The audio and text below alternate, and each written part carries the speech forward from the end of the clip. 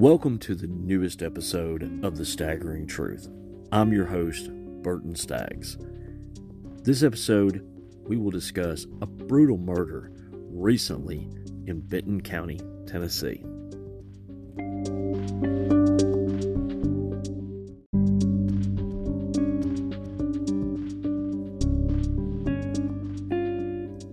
Before we go any further, I need to tell you two things. One, the contents of this podcast may be considered graphic by some, and as always, the defendant is presumed innocent until proven guilty in a court of law.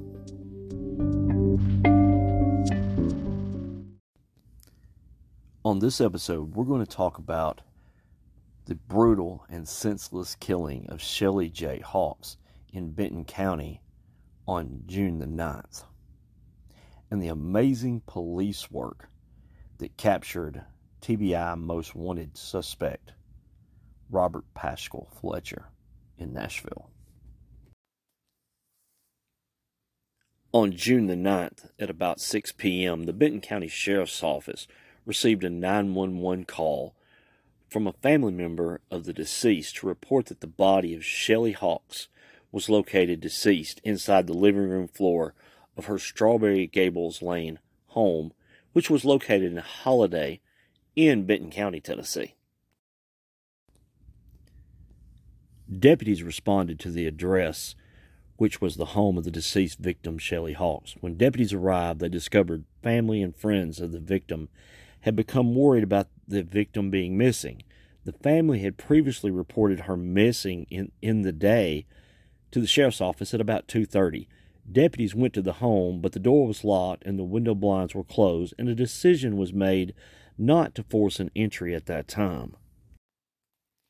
The deceased body was discovered lying face up in the living room floor with large amounts of reddish-brown stains, or RBS, around the victim's body and obvious severe injuries to the victim's head.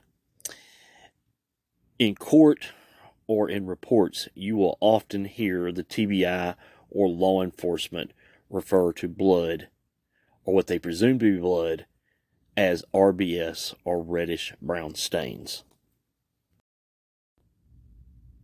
A deputy reported he instructed the family to wait outside the home, and he went inside the home and verified that Shelley Hawks was deceased, and that the circumstances appeared to be unnatural, and that a blanket was over the victim's body, as well as a pillow was covering the victim's head.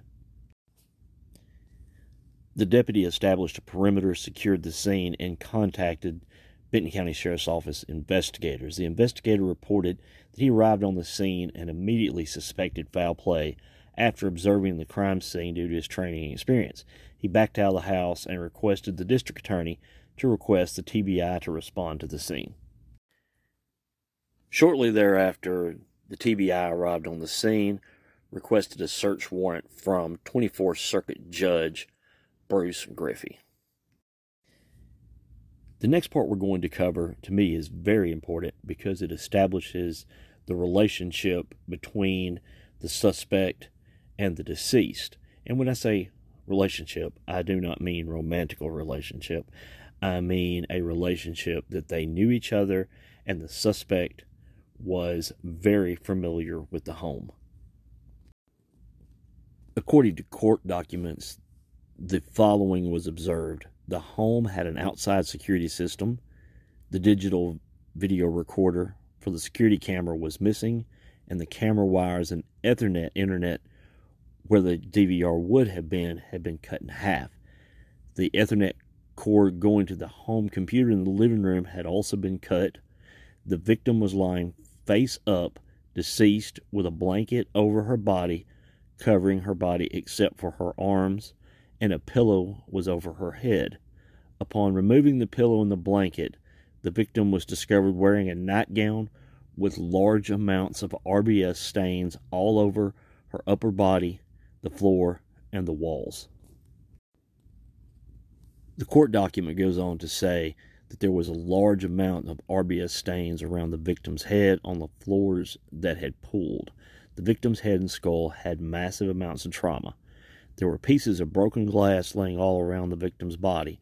Upon further examination, agents noticed a ceiling fan above the victim, 3 light bulbs that were encased by a glass fixture. Those fixtures were broken in irregular places. The glass appeared to be very similar in color and style as pieces of glass around the victim's body, leading investigators to believe that someone or something struck the glass light fixtures on the ceiling above the victim's body. There were no signs of forced entry into the home. The living room door to the outside porch was still locked, and the front door had to be unlocked after the family entered the living room through a closed, unlocked window. There were no signs of damage to any doors, locks, or door jambs.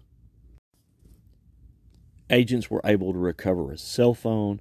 They were able to trace incoming and outgoing calls. One of the calls was to a friend of the deceased. Agent spoke with that witness. He said that he had spoke with the deceased the night before and that she had to go outside because Boogie was there. We will learn more about who Boogie is, and this is the last known communication of anyone speaking to the victim. Investigators are now piecing together that Boogie is nowhere to be found, and Boogie is Robert Fletcher.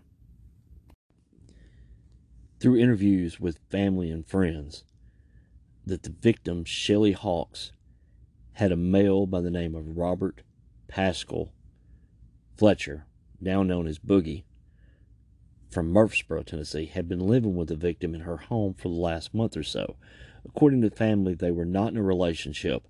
However, the victim was letting Fletcher live with her and do handyman work around the house because he had nowhere to go, was unemployed, and was about to be homeless.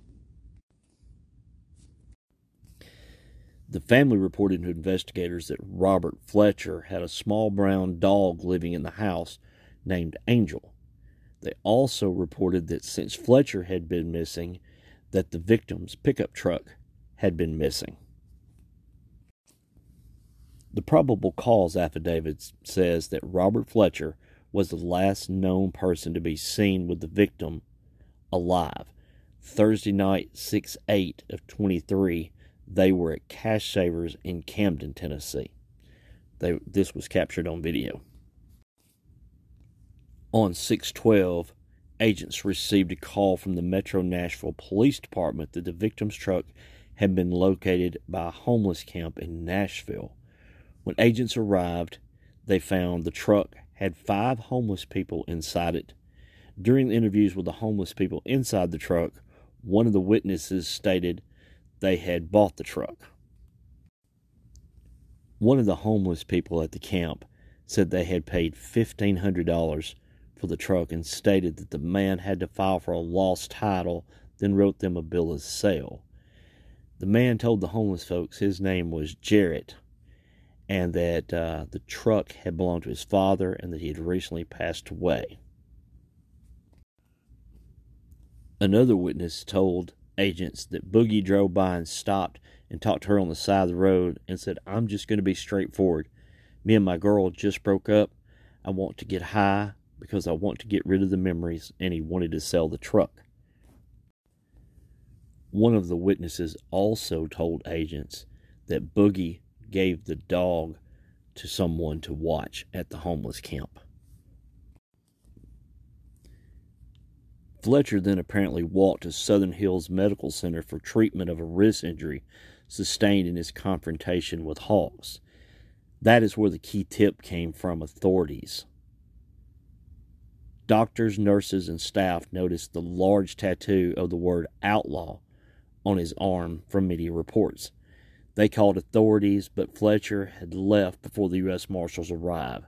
They quickly canvassed the area and found him at a nearby Walmart where Fletcher surrendered without a fight. He has been transferred back to Benton County, where he is being held on a $500,000 bond. Since the murder and the arrest of Fletcher, I've talked to friends of the victim, Miss Shelley Hawks. And they all tell me that Miss Hawks was just a good, sweet person willing to help anyone. It sounds like in this case, she trusted the wrong person. A background check shows that Fletcher is a criminal. He has a past criminal history. As I stated earlier, in this case, there was amazing police work from the Benton County Sheriff's Office, the U.S. Marshal's Office, the Tennessee Bureau of Investigation, and even their partners in the media. Everyone worked together to bring Fletcher into custody. I wanted to thank you guys all for listening to the newest edition of The Staggering Truth. As many of you know, I've been away several months. We lost my father back in September. It was a shock to us all. He was the true north to my compass.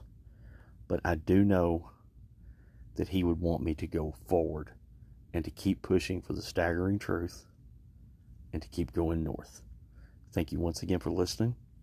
I'm Benton Staggs.